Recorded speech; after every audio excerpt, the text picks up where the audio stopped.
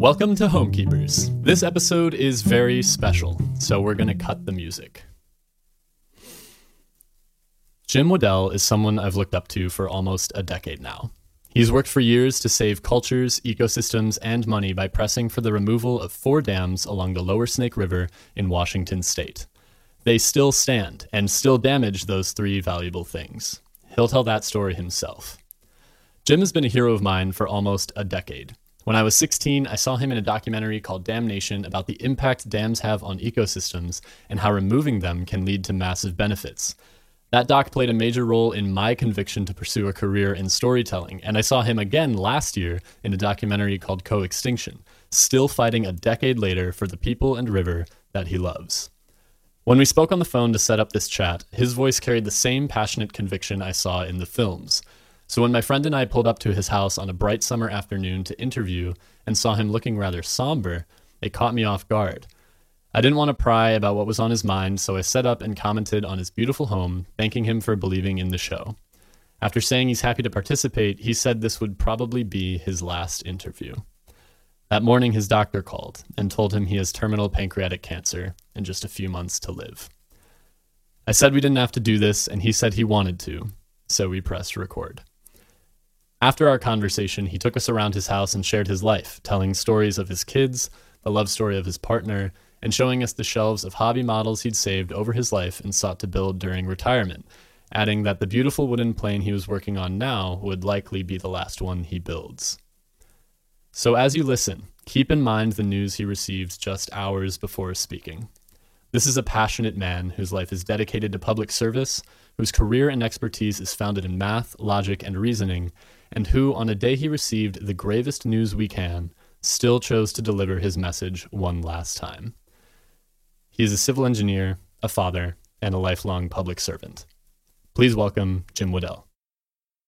Jim, thank you so much for being on this episode of Homekeepers. You have a beautiful home yourself, and it's fantastic to be here with you. Thanks. Yeah, absolutely. I became familiar with your work through the film Co-Extinction, and obviously you've done a phenomenal amount of work in the environmental space. You've your career has basically been bringing important data into the realm of federal discussion in a way and at a scale that I haven't personally seen done by anyone else before. And it's very impressive. So I wonder if you can elaborate on what your career has looked like for you and why we're chatting together today. Yeah, thanks. Thanks for the observation about all the information that we put together over the years. Yeah, I had a long career with the Army Corps of Engineers, and one of my assignments was the Deputy District Engineer in Walla Walla, Washington, which is where the 4 snake dams are and a couple other big dams on the Columbia River and so forth, and I was in charge of all that. And while I was there, we completed a $33 million feasibility engineering study that then became an environmental impact statement on the feasibility of breaching the dams. And when I was there, I was reading these, and this is like 5,000 pages long, draft after draft coming across my desk every 2 weeks, asking my staff questions, and they're giving me this song and dance. Oh, okay, I'll get back to you in 3 weeks. Oh, wait a minute, I need to know now. But anyway, it was a long, drawn-out process. But when I got into reading all this stuff, I realized there was a lot of bias toward keeping the dams in the language of the reports, and so I tried to correct some of that. I also was surprised that some of the economics seemed kind of out of place or too good looking for these dams. And in fact, one day we were having a briefing on navigation or something and benefits and costs. And I kept asking questions. I said, guys, why is it so hard for you to explain to me why there's not a positive benefit cost ratio on this feature on these dams? And there was no answer. But then it's interesting. The next morning when I got to work, I found 2 reports from 1933 and 1945, or 36 and 45. And in them, the Corps had studied the Snake River dams before they were built. Obviously, these were to build the dams. And in the first case, the answer was don't build them. They're not economically feasible in the 1936. Really? And then in 1945, the dams were authorized contingent upon these old reports.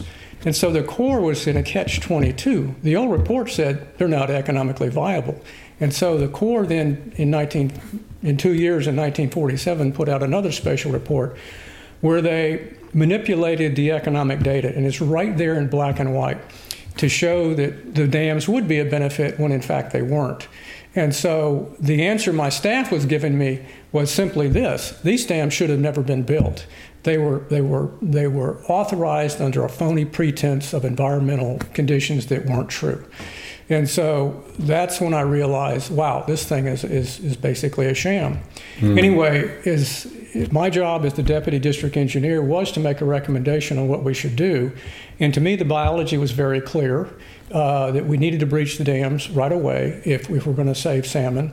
And then the economics, I said, it's so squirrely. It's full of questions and so forth. The costs don't seem right, but I was not in a position to just nail it because it was just thousands of calculations and so forth. So anyway, but my decision was overruled, and the decision was made, notwithstanding what the EIS said, was to continue with operating the dams.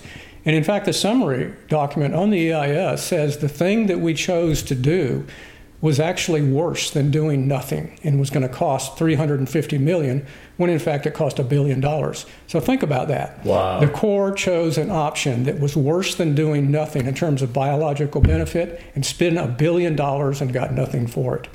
So that was then, and then I moved on in the Corps to another job. When was that? Like what that year was in the 1999 to 2002 time frame. Okay. And so I left Walla Walla in 2002, went to Atlanta, Georgia, worked there with the Corps for some years until I retired, and came back out to the Pacific Northwest because it's where I wanted to live, on the water. And it's beautiful here. Yeah. And while I was here, not long, the Elwha Dam breaching was going on. Mm-hmm. And I decided to go to a science symposium because I didn't know anything about the Elwha dams.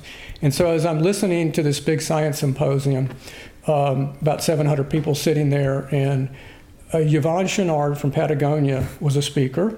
Yeah. And he spoke about the need to breach the Snake River dams, but the economics were such that it just was going to take forever to breach them because they have a lot of economic viability. And then someone from Save Our Wild Salmon also got up and said virtually the same thing. Well, I'm sitting back in the back row of this place, and I'm going, wait a minute, that is just flat wrong. If you read these reports, you'd know that the economics, was bad. So anyway, I was self-motivated, I guess, through my vision or whatever, and my ethics, to say something. So I walked around the entire audience and got to the front of the room. And at the last moment, the moderator said, we have time for one question. And so I just grabbed the mic and said, well, I don't have a question, but I got to tell you something. And I told him who I was from the Army Corps of Engineers. And boy, you would have thought you could hear a pin drop. Everybody's mouth was, oh my God, this guy from the Corps is going to rip these two apart. Well, what I did was I agreed with him. But I said, you're wrong about the economic viability. Those dams are an economic travesty. They need to be breached now. They never should have been built. And so the crowd went nuts and so forth. Well, anyway, I didn't realize I was being filmed, and by a Patagonia film crew who then, said, hey, we want to, put you in a movie, a documentary. And so they came by here and interviewed me here at this house a year or two later, and that became Damnation. And once Damnation came out, I got re-engaged. They wanted me to do, with a lot of the screenings, to do a panel. And so I said, well, I guess I better go back and do my homework. Because it's been 10 years or 12 years since I was involved with this. So I opened up all my boxes and stuff and pulled out the reports and started reading them. I was able to conclude conclusively that using the economic data but correcting assumptions, that the dams had no economic viability whatsoever. And so I started documenting over that. And so for the last 10 years, maybe 20,000 hours of pro bono time I put into this, and with some help with some good people too, by the way. And we developed a lot of set of documents and so forth. And so that's what, from where I got involved to where I am now, sitting here. And of course, we've written letters to presidents. I've gone to 50 or 60 congressional staff meetings, and just all kind of interviews and stuff like that. So it's an enormous effort, but we're still sitting here and the dams aren't breached. Yeah, and I mean you've worked even beyond that in like bringing important data into the federal conversation. Like you've also spent time with the EPA and the NSF and like worked in the White House for a little bit as well too. How has that experience affected the way that you approach a policy problem? Well, that's a good question. And I think it was when I've always been a person that wanted to, discover the truth. To me, that was just so cool. As an engineer, say, wait a minute, guys, we're not thinking about this the right way. And then when I worked in the White House, telling the truth got me in trouble. Mm-hmm. In fact, when I was working in the first Bush administration, I got in trouble because they wanted me to lie. And I said, I can't lie. And they said, well, if you can't lie, you can't work in the Bush White House. Mm-hmm. And so it wasn't long after that I just went ahead and went back to the Corps. But candor is what's really critical. And I think what people appreciated me, leaders, general officers, and so forth, They brought me on tough tasks because they had been through the ringer with the process, and they needed somebody with some intelligence but also had candor that was willing to tell them what they may not want to hear. Now that takes a strong leader to even ask for that, and occasionally I did work for people like that, like at Bob Carell at National Science Foundation, Nancy Maynard in the White House, and so and some generals that I worked for in the Corps of Engineers. And so each of those experiences, might have been a bust in the chin, leading with my chin, but for some reason that motivates me to keep going because I realize, it's like an old saying that Winston Churchill said. He said, some men stumble over the truth and often get up and scurry away as if nothing happened. Mm-hmm. And to me, discovering the truth was really important. And so that's really what I've been all about in my life. People say, are you passionate about this or that? I said, well, no, I'm just an engineer trying to get the truth out. Yeah. And, people say, well, you were an advocate for dam breaching. I said, well, I'm no more an advocate for dam breaching than I am the number 10, being an advocate for 10 when it's just the sum of 2 plus 3 plus 5. It just is. I don't have to, if I come up with 10, it's not, I'm not advocating 10, it's the answer. Yeah. And so it's very simple like that for me. But I also say that, I taught a lot of environmental ethics in the Corps of Engineers, did training on it with tribes and so forth like this. And, ecology and economy are two sides of the same coin. And I realized that many, many years ago, even in college, I was taught that. And so that's also what I was seeing here is that people, they say, well, you're an environmentalist. Well, I'm also an economist. I mean, I think both ways. And so you get labeled, though. If you're an environmentalist, you're just out there a wacko liberal or whatever. Sure. And if you're an economist, you're a right wing or something. I said, no, they're fundamentally the same thing. It's the essence of sustainability to understand the relationship of ecology and economics. And that's what I've been trying to drag the truth out of people for years, and why I ended up basically giving up 10 years of my life here to do this. Yeah. I mean, thank you for doing that. I remember learning personally, it was in one of my 101 classes in college, the talk of the sustainability triangle, where every decision has an environmental impact, an economic impact, and a social impact. And those three things need to be considered and ideally balanced as best as they can. Favoring certain either one of those three sides if need be for the particular situation. Right. And I think that's something that is so agreeable to everybody when it's phrased outside the context of a polarizing conversation where it's 2 plus 3 and 5 make 10. Having these dams in this particular location actively hurts the species that live in the river, and there's nothing that we can do about that besides removing them from existence. That's as simple as that. Yeah. This is a very emotional topic, and it's extremely emotional for everybody affected by it and everyone involved in it, myself included. But I find it's helpful from a productivity perspective to just step back and think about things logically, which it seems like you're extremely well versed in, being an engineer. So before we started recording, we spoke about the Elwha, and didn't really compare it to the Lower Snake, but the Elwha River story is one of my favorites. And actually, when you now that you mentioned Damnation, it's been a long, long time since I saw that film. It was one of the reasons that I got into like that my degree and like started getting into environmentalism was like seeing that film and being like, whoa, that's crazy. Like a project like that can happen. I want to do that. And so I guess I had seen you earlier than I even thought. I didn't realize that you were in that too. What about ELWA? Like what cooperation led to ELWA, and what led to that success? Well, it's interesting. ELWA was debated for years, and it was up for relicensing because it was a private dam. Okay. And which, of course, the Snake River dams are not private; they're federal, so they don't go through a licensing process. Got it.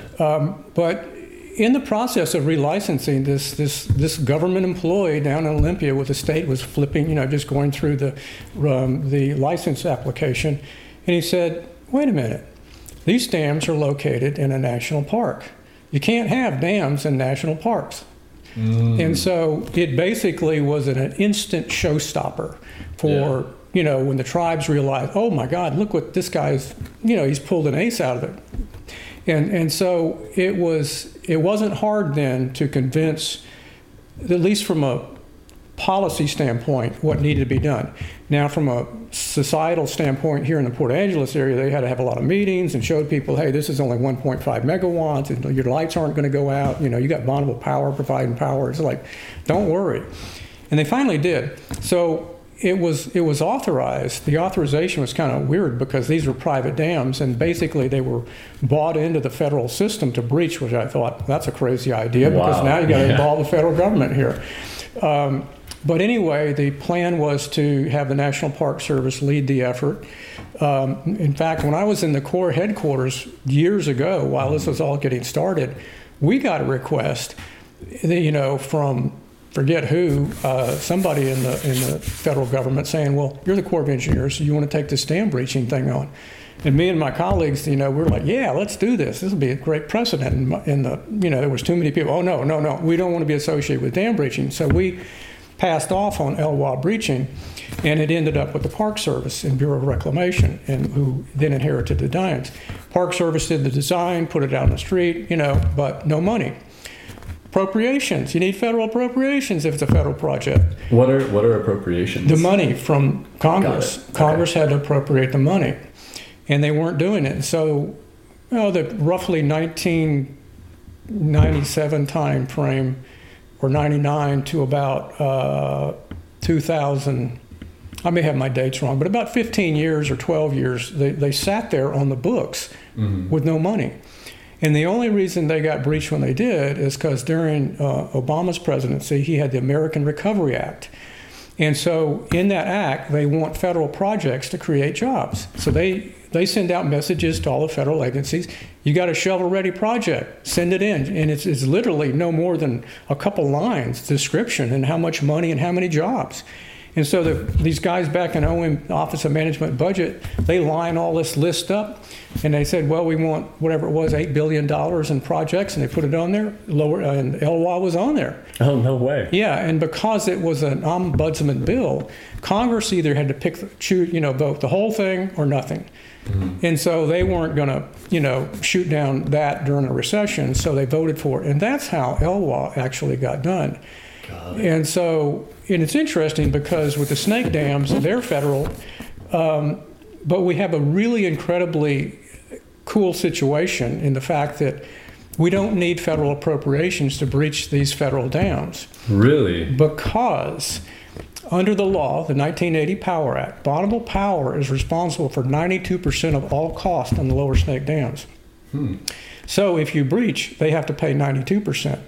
Now, the thing is, under the same law, they have fish mitigation requirements to make up for the lost fish on these dams. And fish mitigation, could you define fish mitigation? Fish mitigation is doing things on the dams to improve juvenile survival or doing habitat work for out in the streams and so forth. Like helping keep fish alive. Yes. Basically. Okay, so BPA could choose as the cheapest alternative, which it is, for fish mitigation to recover salmon, is to pay 100% of that cost. By the way, when they do that, they get a credit from the Treasury, and I won't get into the details, but it's called a 4H10C credit in that same act that actually gives them a 22% rebate. And so they save money by paying for the whole thing. Yeah. And the beauty of that is Bonneville, even though it's a federal agency, they do not use federal appropriations. They use ratepayer money. That's what I pay in my power bill every month, goes to, paying them. And so BPA can simply choose to pay for this breaching. It's their discretion. And so that doesn't require any congressional authorization, doesn't require congressional appropriations. Breaching the Snake River dams is probably the easiest set of dams in the country to breach, and yet we're not doing it because people have insisted we do need authorization to breach from Congress, and we don't. And I was a policy guy in headquarters, and I know this. I laid these policies out years ago. And so it's an inherent responsibility of the Corps to deactivate and retire any project that's not economically viable or is causing undue harm to the environment. And so the Corps has the inherent authority to breach it. BPA has the money, and so it's quite easily done. And in fact, because breaching is you're just basically removing the earthen berm of the 4 dams, that earthen berm can be notched and hydraulically breached by the river behind it in a matter of a few months on each dam. And it doesn't require any expensive designs and no modeling because it's all nature doing the work. You're saying like if you make a little, basically if you hurt the dam, you make a little boom in it, then the river itself will just plow the dam out. Exactly. So it doesn't take that much machinery or anything. No, and we've designed it in such a way that we lower the pool and cut a notch, so it's not the full height of the water, but about half the height, and about 1/3 of the water actually conducts the breach. In other words, you cut a notch down about 50 feet through the dirt berm, and then let the water come up, blow it away, and 8 hours later, the dam's gone. Wow, that fast. That fast. And so that's another difference with a whole project. Yeah, and that's another difference with Elwha. Elwha was really technically challenging to breach. And anybody that's watched those time-elapse movies, all this stuff going back and forth, Snake River is so easy compared to that. It's almost boring. I mean, the only hope is that when they breach, you happen to be there during that 45 minutes when the breach actually takes place. Yeah. Wow. So it's I genuinely had no idea that it was that easy. I thought because I was picturing, footage from Elwha where, there's the big crane, swinging around and doing all sorts of stuff. But it's really genuinely cool that the river itself brings it back to life. Yeah, and I mean, everybody's been led to believe that we need to take out all the concrete, the spillways, the turbines, the lock. You don't. It just sits there forever. And the river just runs right around it where the earthen berm is. Yeah. So that's something that if it was desired to be removed, then they could take the time to move that stuff out of the way for aesthetic purposes. What, the concrete? Yeah. But it would cost billions and billions of dollars. And the Corps studied that and recognized back when I was there, we don't need to do that. All we need to do is remove that earthen berm.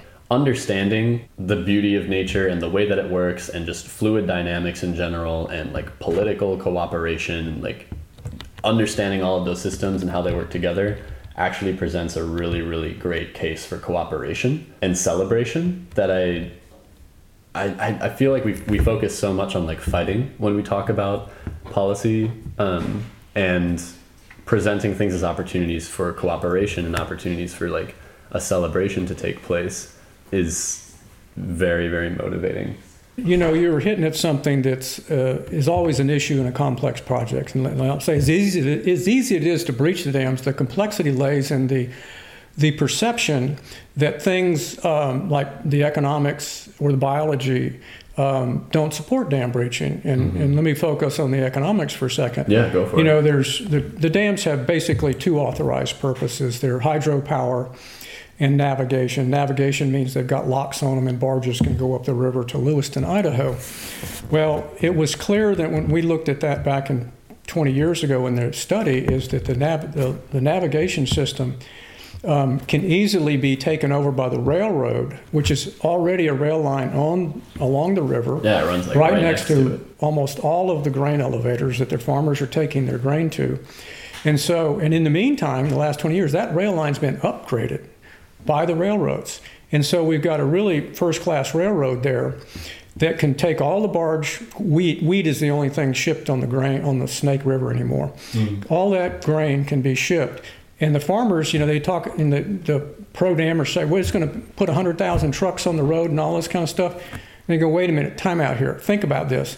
How does the truck work? The grain comes off the combine. It goes into a truck, and the truck takes it to an elevator, a grain elevator, either at a rail siding someplace or down to the river. Okay? Now, if you take away the barges and you got rail in the same places, the farmer doesn't take his truck anywhere different. It's exactly the same in 99% of the time. There's a couple of cases where it might not work out. Sure. But by and large, it's all there. And our own analysis, even though we didn't come out and say it, showed that the rail movements half the time are as cheap as grain movements, and that was 20 years ago. And rail has gotten more efficient. So it's clear that shipmenting grain by rail is an easy solution on the Lower Snake. Now the bigger issue is the hydropower. Gee, what do we do about this? Do we replace the hydropower, which is the dams have a capacity of over 3,000 megawatts. They only average annually put out about 900 megawatts because the river is so low in flow during the summer especially, and in the winter too, that it cannot produce power when it's needed. And lo and behold, when it can produce power is in the springtime. Lots of it because of the snow melt. Well, gee whiz, guess who doesn't need a lot of power in the springtime? Nobody does. Oh, yeah. Because you're not really, winter's over, summer hadn't started, you don't have heaters or air conditioners going. And so all this surplus, we're thousands of megawatts of hydropower is dumped on the market in the springtime at a loss to Bonneville Power and its ratepayers. And so the Snake River dams, even when you look at the averages and the total average annual output of all the hydro system, these dams are producing surplus power. Now, and then what happens to that surplus power? It gets sold, but the Bonneville is supposed to be selling their requirement by law is to sell that hydropower to public utilities like mine. I'm a public utility commissioner, which, oh, by the way, I didn't mention. Yeah. And so that power goes to us, but we don't need it all. And so it's sold in the secondary market, they call it, as surplus. And that secondary market could be other cities, other utilities, or whatnot. But if it's too much, then it's sold at a loss. And we know that based on generation data, we don't even need models to show this. We can look at the generation data, which is captured every 5 minutes by the Corps of Engineers. And we can see that based on the generation data, we've only rarely gotten to a point where you might have needed a few megawatts, 20 or 30 for a few hours here and there across a couple of year time frame of Snake River power. But that power BPA can also buy that power on the open market from somebody else, a utility with another dam like Grant or Douglas County, or a gas-fired plant. So even in the most dire situations, there's still surplus power. Now, people at BPA and the pro-dam, well, it's not really surplus because it's under contract. Yes, but the public power obligation is being met without the need of the Snake River dams. Okay, so do we need to replace the power? Well, no, you don't. And so, but every argument you get into, especially by the environmental groups, they're saying, well, we need to replace the power first with renewables. Okay, yeah, I'm all for renewables, but if you don't need to replace the power, why say you need $10 billion worth of windmills, wind turbines, and solar and battery to replace it? That doesn't make any sense, and it's not how the economic calculus would work on the dams. Yeah, it makes it a harder decision to make. Right, and so, but that's what you hear is, we got to replace renewables first, and then we can talk about dam breaching. Well, no, you breach, and the other thing you do with breaching is you free up 3,000 megawatts of grid space on the transmission system. So there's a lot of renewables that are waiting to be put onto the grid, BPA's grid, but there's no transmission space. readily available. Okay. Yeah. And so they have to go through a convoluted process to try to get it on there. But if you breach Snake River dams, you create open transmission access in a lot of areas. So that's that. And then there's some irrigators that draw water off, and they've made claims that it costs hundreds of millions of dollars. And when in fact we can extend the pumps down into the river when we drop down the reservoir, okay, so fine. You just extend the pumps, put additional pipes and pumps down there and some screens, and you've satisfied the irrigators for $25 million. So all the fixes are either cheap or free. In other words, you don't need to replace the power. You can fix the irrigation. The only thing you do with railroads is you change the conveying system from barge loading to rail loading. Okay, so that's going to cost $1 million here and there and so forth. Yeah. So from an economic standpoint, all the answers are there. And then on the biology, we go through all kind of national marine fisheries and so forth, and the states go all through complicated modeling of survival rates on the Snake River dams. Mm-hmm. And yet their own reports show that the smolt to adult survival ratio, and what this means is for instance, 1,000 smolts that go down. And we're specifically talking about salmon now. Salmon, yes. Yeah. How many come back? And so, if you got 100 salmon going back and you only got 2 coming back, the survival ratio is 2%, 2 out of 100. Okay, so National Marine Fisheries says you got to have, you're going extinct if you're below 2% SARs. If you're between 2 and 4%, you're kind of holding steady. And if you want to recover the species, which we're supposed to be doing, you got to be above 4%. Well, for the last 10 years, the survival ratio has been well below 1. It's like 0.5. Yeah. So this means that we're having massive mortality through the Snake River dams and the reservoirs.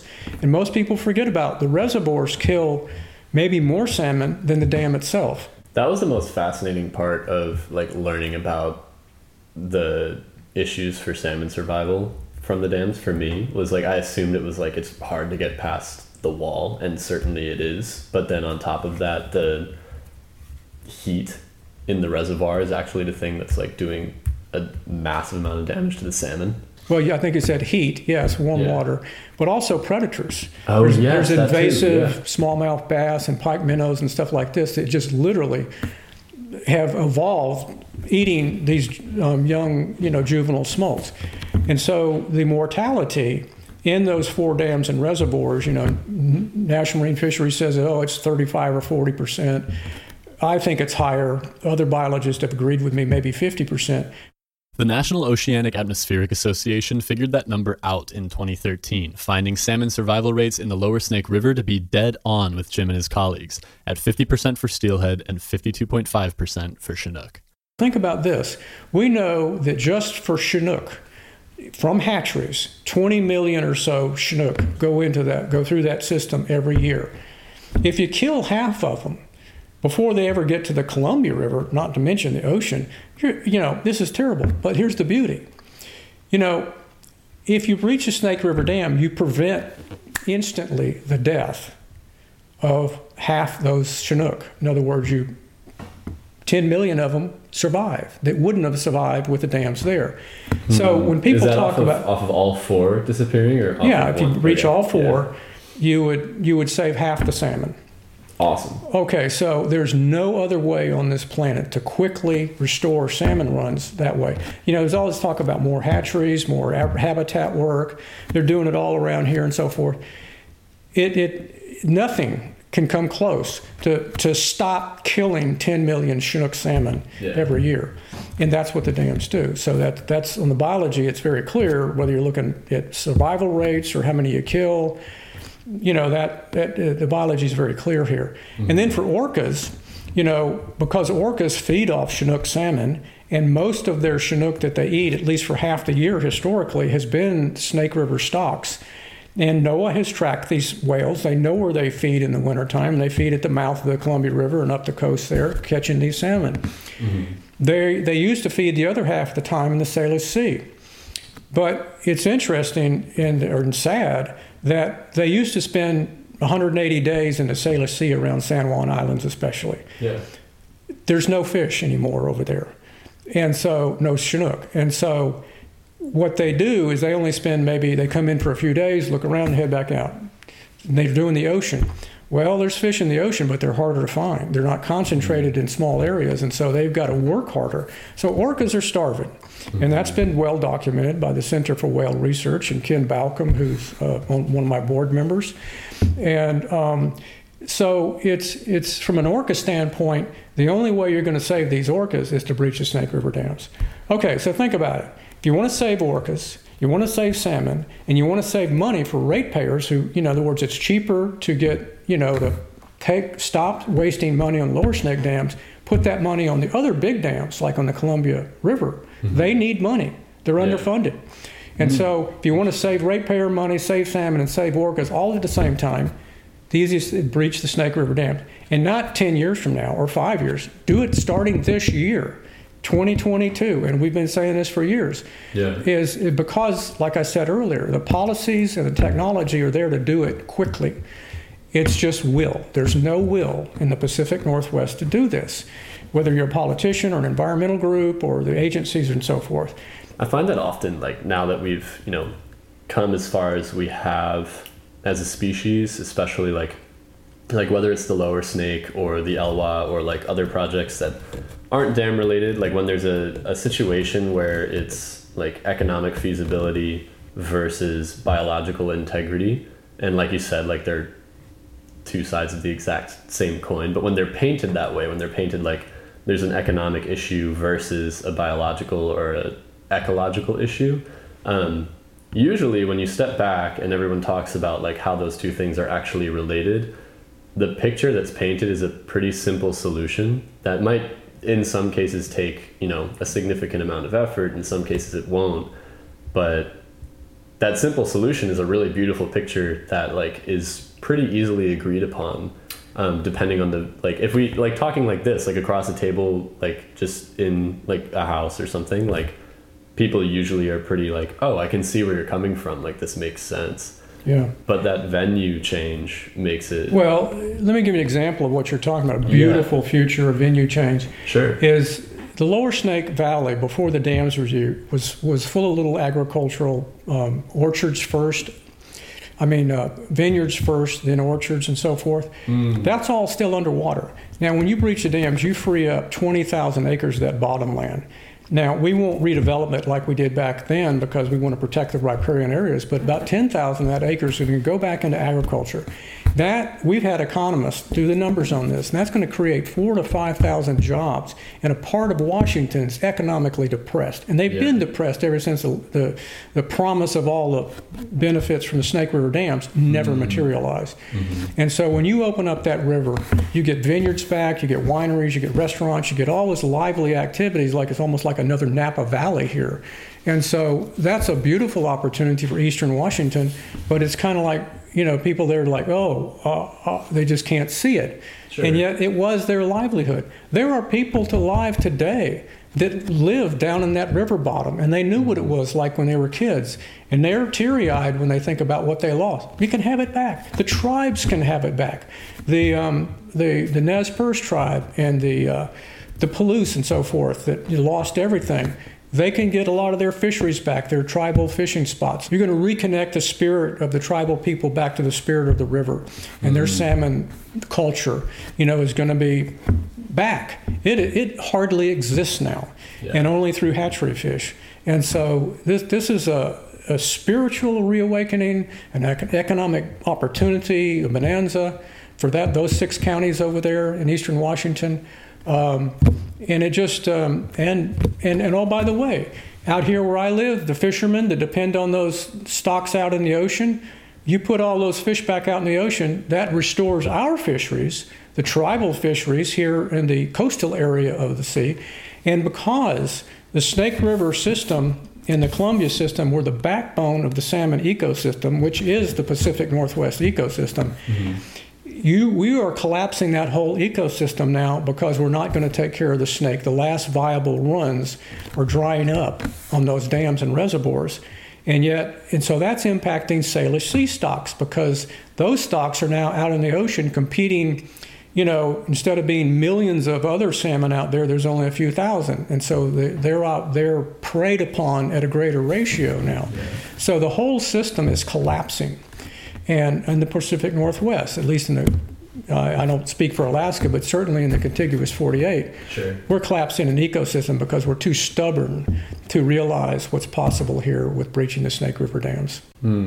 Thank you for sharing all that information, because your argument is so sound, and it's somewhat rare to find a keystone opportunity where everything hinges on a particular action, but in this case it really is that particular action. And the fact that it's such a simple keystone is it fills me with a lot of hope. I know that there's been so much back and forth and lack of will to do something, but the fact that it's still there and it's still possible and is something that we can ask for tangibly is exciting, because I think before our conversation I thought that it was a more complicated situation than it actually is. No, we've turned a straightforward engineering problem, economic problem, into something far harder than rocket science. Mm-hmm. And it's just, we've made it mind-bogglingly difficult. But if you just push all that aside and say, wait, what are the fundamentals? The engineering's there, the economics are there, the policy's there, the money's there. What are we waiting on? This is exactly the kind of story we want to continue covering on this show.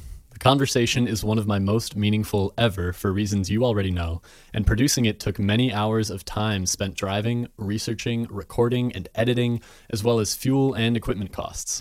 Right now we're running at a loss because we believe in the mission, and some of you do too.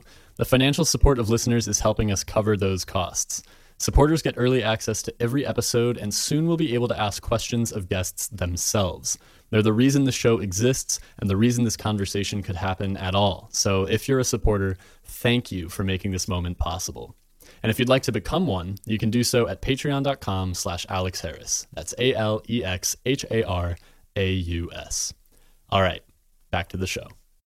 Do you want to mention how what you personally are going through now? We don't have to. We can. I don't want to pressure. Well, let me just say something, and then we'll decide whether it's worth keeping or not. Okay. It's like I said, my days are numbered. I've got cancer, and it's not good, and so I won't be able to carry on this anymore. But all the work's done. It's all there on damsense.org website. But what we need is what we've never had is a mass movement of people to hammer the White House in a simultaneous, let's hit it. And I worked in the White House, and I was on the receiving end of letters and phone calls and stuff like this. Really? And I know, for instance, if you get 40 letters about the same issue that are handwritten, and they're not duplicates and copies and stuff like that, but original letters, that gets their attention. That goes into the White House communications office and eventually to the chief of staff. If they get thousands of phone calls, bang, bang, bang every day, that will make it to the director of communications in the White House. So, if somebody wants to call the White House, make it what you do every morning with a cup of coffee. Yeah, like brushing your teeth. And it's call the White House. Do your thing. You say, and what do you say? You say, listen, you need to start breaching the lower Snake dams this year. Mm-hmm. Simple. And so call them up every day. And if they get thousands or 10,000 phone calls like that, they'll do something. That's what will get their attention. If a couple people do it, it's not going to do it. And I've had people write a letter and, I got an answer back. Well, I kind of, but we need lots of people doing this. And so, like I said, the information's there, the data's there. Don't be put off by people that tell you, but Congress has to authorize this. Not true. Corps knows this in Washington, D.C., but out here in the Northwest, they pretend like, we do, but you don't. That's the oldest trick in the Corps of Engineers, is to say Congress has to do it. Really? No, come on. You just say that to protect your project, your worthless project that never should have been built. And I have closed certain projects in the Corps of Engineers when I was in the project because they were pointless. Sure. And nobody said anything. But now all of a sudden, we need Congress. No, you don't. Mm-hmm. Corps has all the authority they need to put a project into a non-operational status. But they'll tell people, but we need this, we need that. don't be misled by this rhetoric. It's just like you said, it's really simple. The biology is simple. The solution is simple. The ask is simple. Mm-hmm. Start breaching now and do that immediately. I mean, mm-hmm. I'm one guy. My days are numbered on this planet. I can't do anymore. And so people have got to realize I'm not around to carry this message anymore. Yeah. And I was only one guy. It's up to people like you, Alex, to carry this message forward, get that word into the President of the United States, and have him do something immediately, because we're in a desperate situation here. And these salmon aren't going to make it. The orcas aren't going to make it, and we're just wasting tax and ratepayer money. Yeah. It's something that, thank you for that encouragement, because it's something that I know that I and many others are very excited and willing to put in that effort and go for it and make that happen. But it's often hard to envision what that might look like. It's difficult to think of what success looks like in that situation. But I think the picture that you've painted is so beautiful, and it's so well done to be able to understand oh, there's actually an incredibly simple solve here, and there's a simple action that people can take every day to make sure that we as a species save to other species, and also a ludicrous amount of ratepayer money on top of that. So I appreciate that encouragement a lot. There was another question that I wanted to ask you, because of your particular unique experience being for lack of a better term, inside and outside in terms of the space that you're working in to accomplish this task, being inside the federal government and outside the federal government. For folks that are listening and trying to figure out how they can plug into not necessarily the lower snake, but thinking of where they're going, as more of us start getting involved in environmental work and sustainability work, how do you recommend people consider where should I plug myself in when I'm trying? Because I know there's these camps of I should try to work inside of a political venue, as part of the federal government, for example, or I should try to work outside of that in a different venue that whatever that means to them. Is there anything that comes to mind, or any guidance that you might offer someone that's considering that inside-outside question of how they can make an impact? You can make an impact either way if you're willing to pursue the truth and willing to stand up with the truth, have candor, tell and tell what needs to be done. But that takes courage, and a lot of people will cave when they think they might lose their job, or and I got suspended when I was at Walla Walla for the decision I made. But so what? So what? Yeah. I kept moving. You have to stand up and take responsibility for telling the truth. And if you can't do that, it doesn't matter where you go. You're just going to be part of the process mill. You'll do your job and you'll retire, and you will. I know people like this that will look back and they have to drink a lot to forget about what they didn't do when they were in government or with a nonprofit or something like this, because they realize they just played the game. It doesn't matter whether it's inside or outside. You can make a difference, but we just need more people that are willing to stand up and have the courage to tell the truth. Yeah. I know we've already mentioned it, but one more time, what specifically is the way that people can make a difference today for the lower snake and start getting involved in really pursuing an impactful life for themselves? Well, given the urgency of the situation with the orcas and the salmon, and even the money, ratepayers and so forth that's being lost here, the most important thing we've got to do while Biden is still president is to get him to start that breach. And if we start it this year, that's really good. If we start it next year, that could be undone real easy if it gets delayed. And so we really have to focus on the White House. And so calling the White House, sending postcards to the White House, writing to the White House is absolutely critical at this point in time. Where can people find the address to send their letter to? You just Google the White House, and there it is. It'll pop up and it'll give you a phone number, and they have operators that take your message and they write them down and they pile them up every day and give them to the press secretary, or not the press secretary, but the communications secretary. And And the same with there's an address there for letters and so forth. And I guess they may even have an email, I don't know. But anything that people are comfortable doing, but we just need lots of people. This can't be 10 or 20 people. We need thousands, millions if it's going to be phone calls or whatever social media. I guess they probably have Twitter and all that other stuff on there. Mm-hmm. And so whatever tool they can use or you can tell them to use, it's like, go for it. But we're at the last hour. I'm at my last hours. The orcas and salmon are at their last hours too. And so if people don't rise up, it's all over. Mm-hmm. The orcas are finished. The salmon are just nothing but hatchery salmon that can't survive either. Yeah. And the ratepayers keep losing money. Mm-hmm. Damn. Well, I know that I and everyone listening is definitely stoked to get involved with this issue and like see it through to the finish line that you've just put so much effort into like getting the ball where it is now, and I like can't thank you enough for that. So absolutely we'll do our best to like get it across.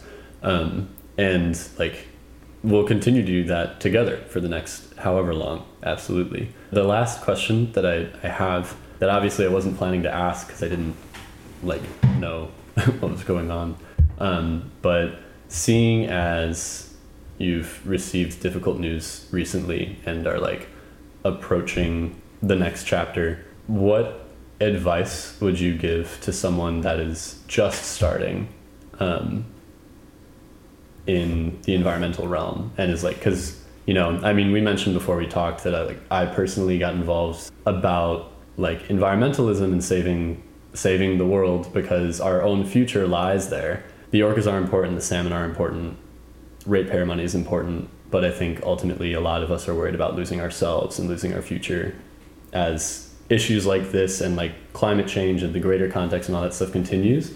But I know that there's hope that lies in the future, and I wonder what advice you have to folks that are just starting, like in their 20s or even later, like that are just like beginning to realize like, oh, I care about this. And since you're so seasoned, I just wonder what you might recommend.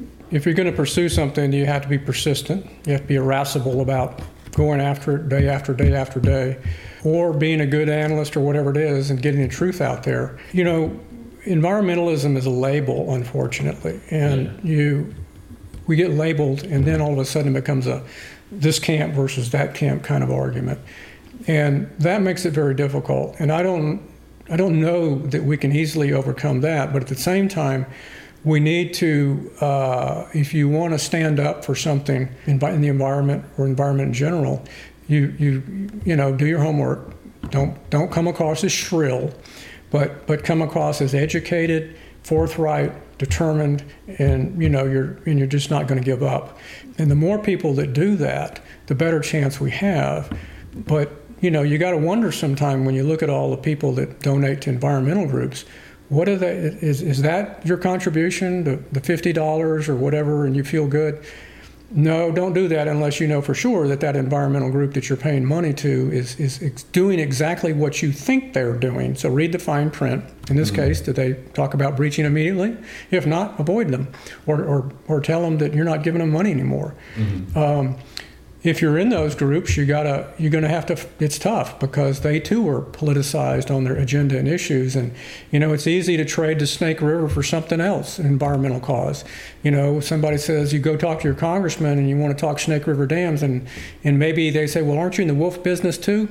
And they say, yeah. Well, I'll tell you what, let's talk about wolves, and you be quiet on the Snake River dams, and we'll help you out on your wolf issues. Mm-hmm. Oh yeah, come on, That beware the trade-offs of trading environmental issues. They stand on their own merits. Mm-hmm. They should not be vied against each other for political or personal gain.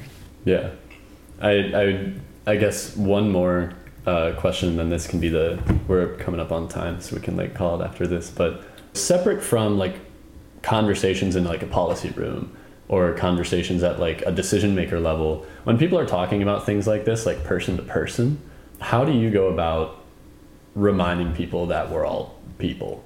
How do you go about de-labeling, ripping off the labels and just having person-to-person conversations? Because I think your candor is something that's stood out to me and obviously stood out to other people and is something to be celebrated. But I wonder if like outside of the forums of like the Lower Snake or, you know, any issue period, like how do you encourage people to just see each other as people?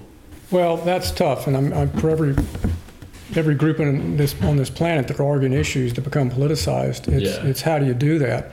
What I've always tried to do is simply lay to the facts, be truthful about what you're doing, and like the 2 + 3 + 5 is 10 analogy. You say, well, this isn't my opinion.